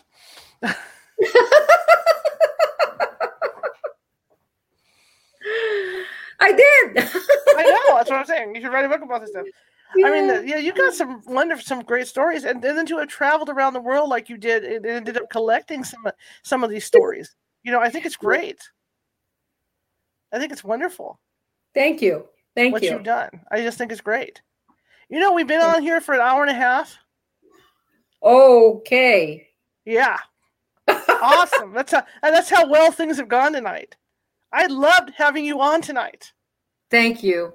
Thank you so much for having me on. Thank you so much for coming. I would love to get you on again and talk more with you. Okay. You have so many cool stories to tell. Sounds like a plan. Sounds good to me. I mean, that's just fantastic. Yeah, I just looked at the clock and went, whoa, yeah. I could have gone another half hour. I just talk too much. That's okay, though. That's what we're here for, right? I mean, we're in front of all these people, and then that's the whole idea, is just to chit-chat back and forth. Impromptu. I don't care about format. We just go for it on this show. Awesome. Great. That works for me. Yeah. What state do you live in? I am in Pennsylvania. Oh, so it's I'm late for you. Just it's late. I am only about a mile away from one of the largest UFO sightings. Really? I won't mention the name of the town, but it's very close to here, and it was on UFOs over Earth. Yeah, but speaking of UFOs, right. But we also have a complement of strange stuff, like people who've seen the rake, RAKE. No idea what. Well, it's a creature that's about 3 to 4 feet. You saw the look on my face. I'm thinking, what the hell is the rake? Go ahead. It's a creature that's about 3 to 4 feet tall. Yeah. And it has no hair. It's got these huge eyes, very spindly, and the knees are connected in the back. Oh, wow. I think I've seen pictures of that. You might have. If I find one, and I have a guy that I know draws very, very well, I'll introduce him to you on Facebook. He has a great rendering of a rake. Interesting. I don't know how they got the name, though. Right. That's really interesting. You got such cool stories. Yeah, it's weird because this came upon me like totally by surprise. It was a parent of a kid who was picking up her kid at the local school. Mm-hmm. And my phone started ringing in the middle of the day. You know, the kids get out like around 2:00-ish and everything. And I just saw something here. I just wanted to share it with you, but please don't put it on any website, yada, yada, yada. I said, okay, that's fine. What did you see? Well, my son saw it first. So she picks up her son, crosses a main road, goes down this lane on the way home. And as they're going down the lane, there's a field on the one side. And then there's this area that is like just an open garden of sorts. And something just leaped over onto the road, narrow road, blacktop. And right in front of them, it was walking. And it looked, and then it just disappeared into the grass on the other side. And she said the knees were connected to the back. And it had this very odd gait. It was spindly. It had no clothes on. And it had huge eyes. The kid was screaming, "Step on the gas. What do you think you're doing? Step on the gas." So she was like, down and look at it. I want to see. Yeah. Wow. Yeah, what is that? What is that? That's incredible. I've never heard of the rake. I'll have to do some research on that. Yeah, I don't know what it is, Charlotte. I have no idea whether we're dealing with an alien or like an elemental, you know, like an earth creature. Right. That's interesting. Yeah. So you who have seen and investigated UFOs most of your life, you live next to a UFO area. Yes. So do you find yourself always looking into this stuff? You know, here you got your writing career going on for your books, but I mean, do you still feel that pull to go look at these to look into these things? You mean as far as UFOs? Yes. I don't intentionally look for them. Okay. I don't even intentionally look for the stories. Okay. You know, like they come to you. Yeah. Yeah. Like this woman that was telling me her life story. Mm-hmm. She literally fell on my lap. Someone told me, "Oh, you got to talk to this guy because his grandmother went through the war and she has a really weird story to tell." She doesn't tell too many people. She might tell you, and next thing you know, I got invited to a birthday party. They closed up the entire restaurant. They had these, it was almost like a reception. It was that big. They had these round tables, and I'm sitting at this one table. They sat her right next to me, and she tripped, and she almost fell. Oh. And I caught her. They literally fall into my lap. So there, in the course of the evening, she starts, "Oh, you're the one that collects all these stories about, and you were with MUFON and yada." I said, "Yeah." She said, "Do you deal with ghosts too?" And I said, "Yes, I do." And she's like, "I've got a ghost story to tell you." And she went on from there. Wow. You know why? It's because you're so easy to talk to. I try. Or maybe because I talk their head off. I don't know. I don't know which one. You're easy to talk to. I mean, just looking at you, to me, if I saw you in a room, and cause I'm a shy person by nature. I am too. I would be your friend because you look really nice. You look really sweet, and you have a nice aura around you. Oh, thank you. Yeah, my husband tells me I'm sweet when I'm asleep. I'm joking. That's a husband thing, you know. Husbands are husbands. Let me ask you this: in all your travels around the world, before we sign off, in all your travels around the world, you know, talking to people about their ghost experiences, or you know, do you see a common thread with what people are seeing? I see people who maybe didn't realize they were ready. to encounter something. Okay. I see someone who is now very open to things that are not necessarily tangible. As far as UFOs, it's a good question because I was in a podcast actually last night around this time, and the gentleman asked me if I noticed that UFOs tend to be around water. Sure. Or the sightings are around water. And I have to tell you that in the case of the second book, there's plenty of water too. And they're ghosts. Not the water, but I mean the sightings of the right. It's around streams and rivers. So there's a common thread of some kind of tragedy that occurred. There's a common thread of water being an element that's present. And among the people I talk to, there's a common thread of being surprised, but now having changed.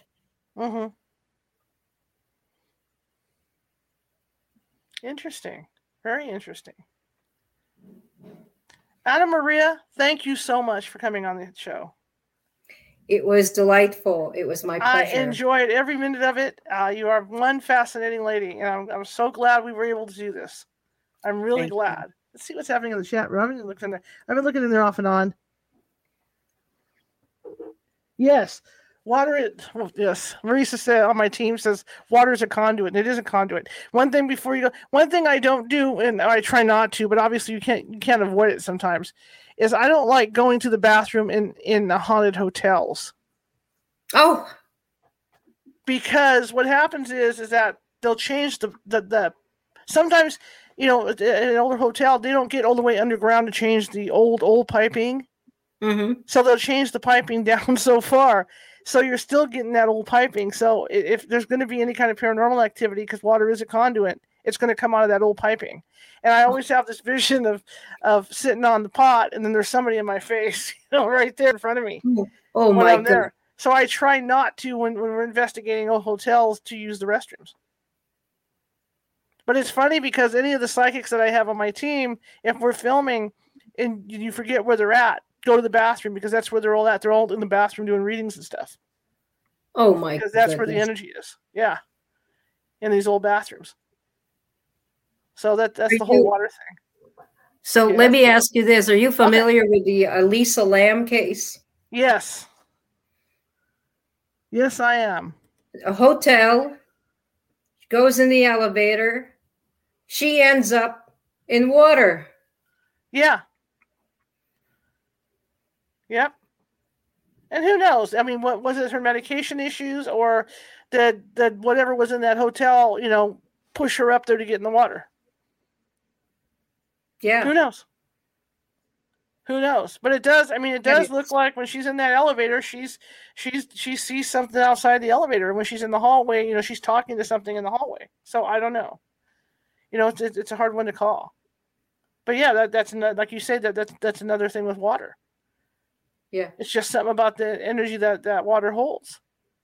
Just like with paranormal investigating, we want to get in, like if there's a thunderstorm, you want to investigate either during or right after the thunderstorm. Because the water and the electricity. Charlotte. Yes. When you said that, I just got this visceral feeling because being a fan of David Paulides, I've read all his books about disappearances. Yeah. Yes. And there's always this line that I wonder about, this fine line between, did they disappear because they were abducted, or did they disappear because they entered a totally different dimension? Yes. Yep. And absolutely. If so, it's close to the water. Yes. A lot of them are close to the water. Absolutely. I agree with that. 100%. Yeah, that's the most bizarre thing, because then they'll find, they search for those people, and then they'll find them in the same area they were searching, like 2-3 days later. or they'll So find signs of them. Yeah, like they're there, right? Yeah. How is like it possible that all these people that are searching in a grid do not find that person? Right. As if they're invisible. Yeah. And then 2 or 3 days later, like you said, they were right there. Yeah, they were there the whole time. Yeah, I agree with you with the other dimension thing. I think so. I've known people who have gone through time slips, who claim they've gone through time slips like that. I experienced one years ago too. You did? Yeah, so something similar. I didn't disappear, but it was kind of spooky. My friend, I'd gotten off work because I used to work at this newspaper late, and it was summer, so the California, daylight savings time and all that going on, and we were going down this one highway to see this movie in this other city, and pretty much like where I live, I mean, it's all built up, so you see the city lights from all the places. Sacramento blends into Elk Grove and blah blah blah blah blah as you're going out. And when I was a kid, my dad always had a hatchback. And so I would lay in the back of the hatchback, and he would be driving down the highway, and I'd be looking up, and like on this particular highway, all the bridges had vines on them when I was a kid, all the overpasses. And so as I'm driving that night, my friend's in the car with me, all of a sudden it was like I could only focus in one direction, which was forward. And as I started going under the bridges, they all had vines on them. And they didn't. And they didn't, because they had all been redone from what they were when I was a kid. Next thing I remember, the next thing she remembers, is we're looking out the window and there's no city lights anywhere. And we're like, but we should be, in this certain city. Yeah. So we pull off the road and it's an hour later. And we're like two towns down from where we were supposed to be. So you lost time. We lost time. And it looked like we went back in time for a brief period there at the same time. So there might be a bunch of little me's running around in some some alien spacecraft somewhere, So this is interesting because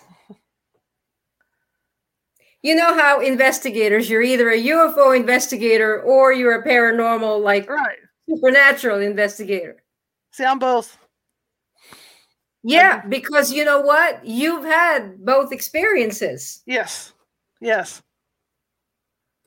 Did you feel any different when you came out of it? Were there marks in your body, your hands? Nope, nothing. Well, we didn't, I didn't think at the time I wasn't as into paranormal investigating as I am now. So it didn't, I just thought it was a weird thing, because we were late. We wanted to see our movie. So we just turned around and went back to the town to go see our movie. We didn't give it a second thought at the time, but we both experienced it. We both remember experiencing it. Have you had any nightmares about it? Any dreams? No. Not that I can remember, unless she has. But no. It should be interesting to see if she did. It'd be interesting to go under hypnosis. To see if something did happen in between that, in that time that happened. Because something definitely was weird and happened because we both witnessed it. Jeez. But was there anything above the car? You think? I don't know, because it did seem like we went, and to me, from my perspective, for some reason, I didn't look off to the right or left. I was totally focused, straight. There was no right or left for me. But as we went as we were going under these overpasses, I saw the vines. I clearly saw the vines on these overpasses, like I had gone a rip in time, going back in time or something. It was nuts. And then then I looked around finally when I came out of whatever I was in. Plus, you got to remember, if I could see the vines on the overpasses, it was still daylight. Okay, right. So by the time we realized that we weren't seeing the city lights, it was dark, and we were looking out the windows of the cars, going, hey, we should, this should be more populated than what it is. Yeah. So somewhere at some point, maybe even the car was transported. Yes. So whatever it was took us and left the car running and left us and put us back in the running car, or whatever they did, whatever it did. Oh. Because we were still moving down the freeway when we came out of it and realized that, we weren't where we were supposed to be. Did I tell you about the two gentlemen who were trying to cross the bridge? No. Tell me about that. So this is a town not far from here. And this happened when I was a UFO investigator. So this was part of the flap. And it wasn't on my caseload or anything like that. It was a man who actually just approached me and told me what happened to them. They had aired 3 episodes of UFOs over Earth. I happened to be in the second one. And this was over Thanksgiving. And the gentleman recognized me from, you know how that happens. The gentleman recognizes you. Oh, you were on TV. I got to tell you about what happened. So I had a few of that, okay, which ended up in this book. His friend and him were going home from work. And in order to go home from work, they had to cross over the river again, a body of water. So they're approaching this bridge, which is not a very often used bridge. There's, I would say, like every so many miles, every town has a bridge that crosses over to New Jersey. So this is one of those bridges that cross over to New Jersey because they both lived in New Jersey. And, people go back and forth all the time. Right. Because I'm only 7 miles from the New Jersey border here. They slow down, and his friend turns to him, who's driving, and says, "Do you see that car? He's blocking the bridge." And he's like, "I think they're sightseeing." So he stops the car, right? They were waiting for this guy, but the doors are all open. So he comes out of the car, his friend comes out of the car, and together they walk over to the car that's sitting right in the middle of this steel bridge. And you've got, the river flowing underneath it. He walks over to talk to the guy. He's like, you can't be sightseeing here because this is still rush hour. Right. It's the end of the day. People are trying to get home. So he walks over on the one side. The other guy walks over to the other side. Doors open. There's nobody behind the wheel. The entire vehicle is empty. And the vehicle is on drive. That's incredible. Wow. Yep, the car is moving, kind of like skimming the surface of the bridge. So whatever happened suddenly that they didn't even get to put it on park. Wow. It was just nobody there. Yeah, like they got sucked out by something. So they were looking over the bridge to see if anybody had fallen. The other guy is like looking all around. Hello, hello. They got this really strange feeling. And the guy is like, why do I feel like there's something above me? They didn't want to look. They ran back to their car, got back in the car, reached for the cell phone, called the police and said, there's a car obstructing. They didn't tell what condition. It was just a car that was obstructing the traffic. We're going to take the other bridge. Nice. Wow. Yeah.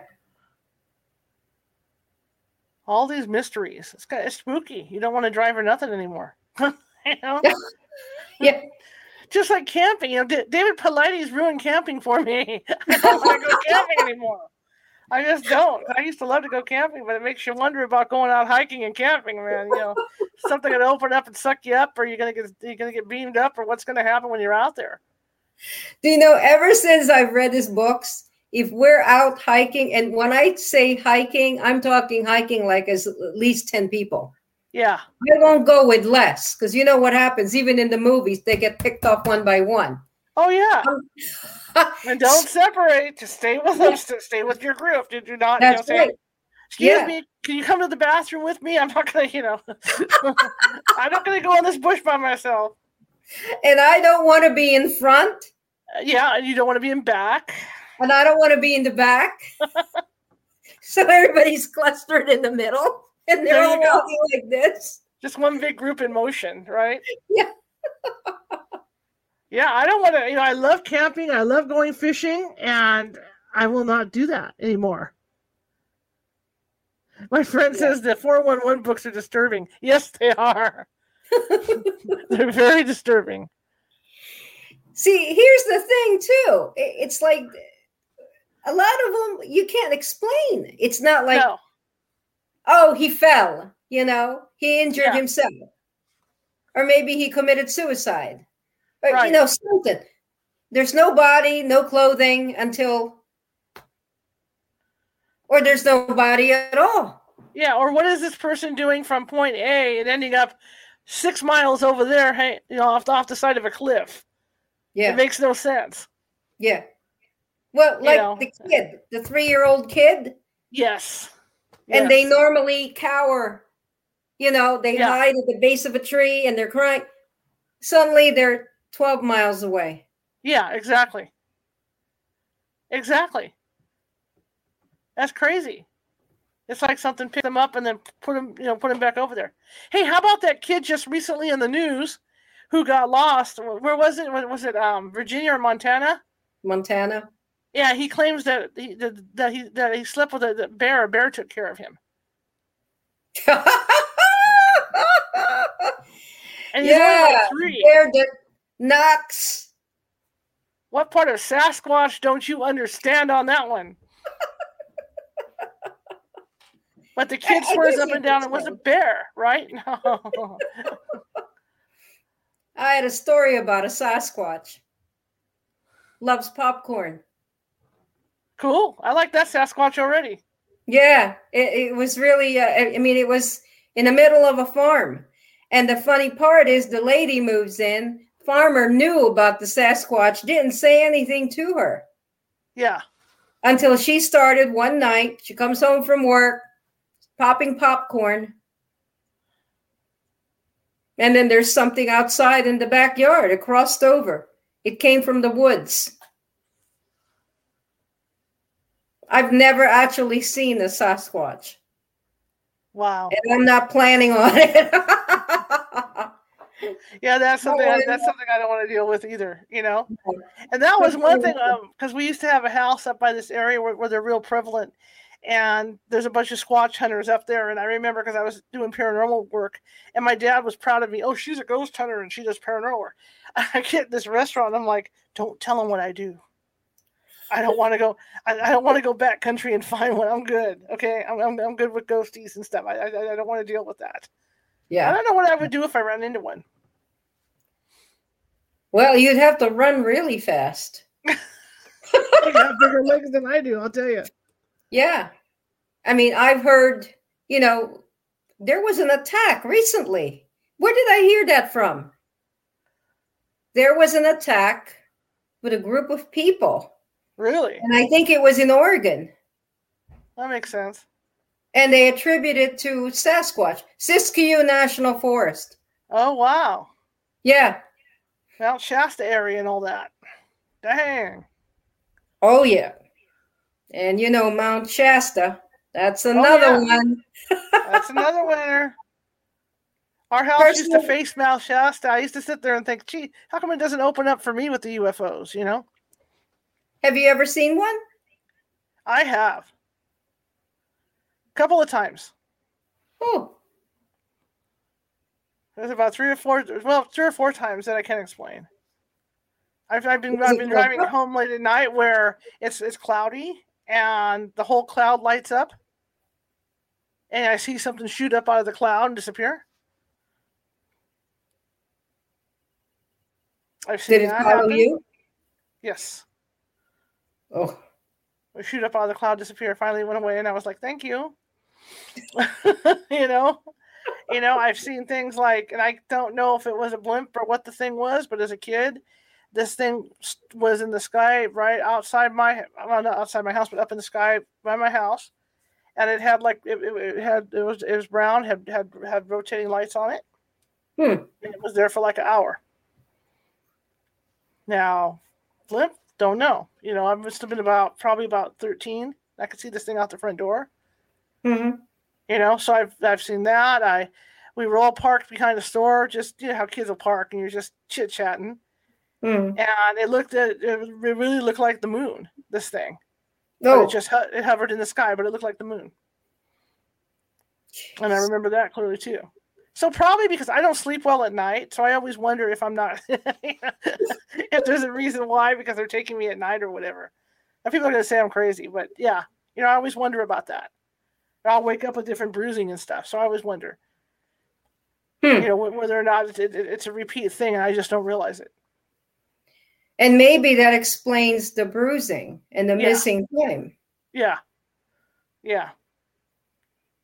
So who knows, But yeah, I've had experiences all my life, that and paranormal, ghosties in my house, that stuff. It's been real active in my house, and then I see then the whole see the stuff in the sky at night stuff. So your eyes are also open. Your third eye is open. Yeah. Yes. Yeah. I can tell when I walk into a building if there's a male or female spirit in there. I can tell. Just by how heavy the energy is. Because males tend to be heavier. It's weird. Because I don't remember when I realized I could see things. I think as far back as I was conscious, I remember knowing I could see things. Yeah. Yep. I used to see stuff all the time as a kid. All the time. And of course, I had a vivid imagination, in my house. But yeah, I see stuff all the time in my house. Constantly. And then after a while, because you get older, I think it kind of bottoms out. Because you get other interests, and so you're not focusing on that. But then when I got into paranormal investigating, I started to see and hear things again. Because you were tuned in. I was with more psychics and stuff, and so that energy was there with them. Yeah. Yep. And then now this house is as active as any house I've ever investigated in. But it's nice things. Thank God right now. It's nice. That's good. I've had some negatives come home, but yeah, it's nice now. Wow. They're decent now. It's a lot of relatives here. In fact, when my mother passed away, the house got a lot calmer. And I think she's here, and she's just like, look, don't be messing with my kid, Nice. Because it used to be, I'd be exhausted here all the time. My family had other homes, and they would leave me at home alone, and I always found my energy was always drained here. Always felt drained. Because there was just so much energy, coming at me all the time. Wow. But now it's not like that. Once my mother passed, all that energy shifted. The house is a real cool place to be in now. So she's kind of like protecting. Yeah, she's taking care of it all. She was able to manage to get them all out. Yeah. So that you would be in her light, so to speak. Yeah. That's essentially what's happened, yeah. Nice. Because I can remember how heavy it was here all the time. Yeah, I would get home from work and my dog would be hiding behind the chair. Oh my gosh. Because she would see stuff. We've always had animals in the house, and I've never had, I would say in the old residence in that neighborhood that we were living in, cats would end up getting sick or dying. Yeah. Or hiding. Yeah. It's just strange. And then people were always fighting. Yeah, that'll do it too. Always. It'll cause that. Oh, yeah. Yeah, see, people don't realize how complex what we do is. Yeah. They see this stuff on TV and it's like, oh, cool. Yeah, you'll be out in 2 days. Right. We think it's entertainment.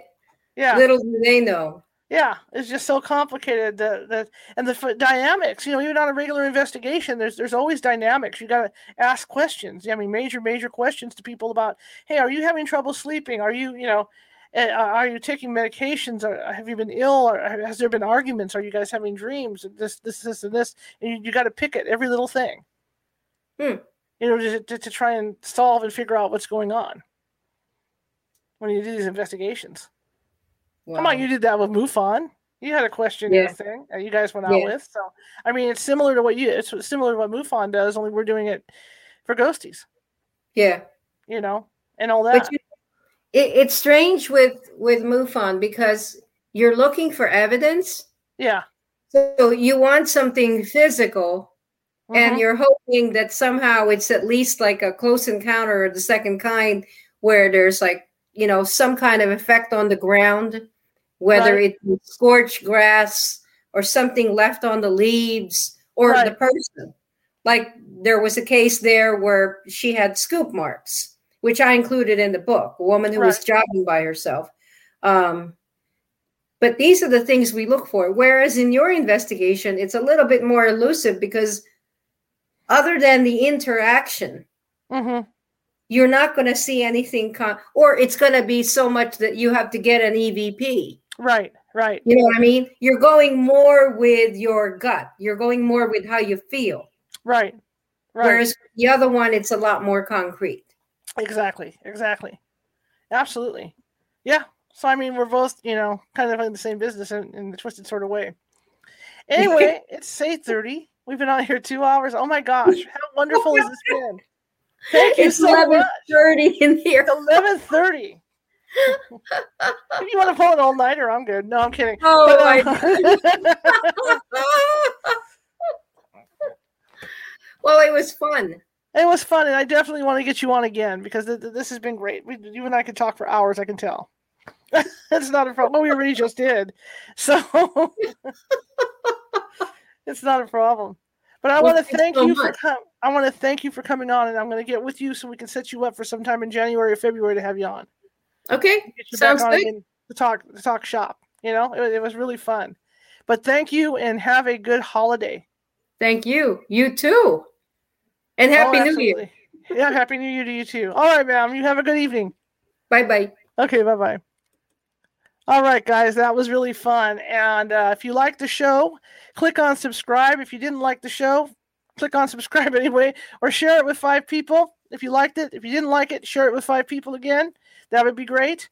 Sunday, I will be here reading from Mrs. Miracle again. That'll be at 5 p.m. Pacific this time because of our 7 p.m. event that we're going to be doing, for the solstice. And if you like the show, like I said, click on that subscribe button because we're always looking for subscribers. We always want to have subscribers on. Well, that was really cool to talk to her. Really started to roll, it's just kind of shaky I was, but then got really into it. Anyway, again, I'm looking for subscribers on YouTube, so the more the merrier. So if you could do that for me, I'd appreciate it. There's a little, when the YouTube site thing comes up, there's a little tiny ghost in there, and that's our little ghost with the magnifying glass. That's our investigator ghost. Click on that bad boy and subscribe to us. And again, if you like the show, share it with 5 people. If you didn't like the show, share it with 5 people anyway. As you can tell, there's a ticker tape that runs across the bottom of the screen. That's because my California Haunts Paranormal Investigation team is nonprofit. So everything that produces this show, anything having to do with this show comes out of my personal pocket. So I can always use some help to keep this show on the air. So if you can find it in your heart to donate, that would be great. There's 2 addresses for that. That's paypal.me/California Haunts. Or if you have a Venmo account, it's really simple. Go into Venmo and just type in California Haunts and we'll pop right up. But like I said, all this comes out of my pocket. So I would really appreciate some help to keep this stuff on and keep getting great guests like Anna Maria. Monday, we're going to have Brett Oldham on talking about what else? UFOs and alien abductions and all that good stuff. So that's going to be Monday at the usual time at 6:30 p.m. Pacific. Again, I want to thank you guys for coming today, and I appreciate it. And I will see you on Sunday to read Mrs. Miracle. Have a good one.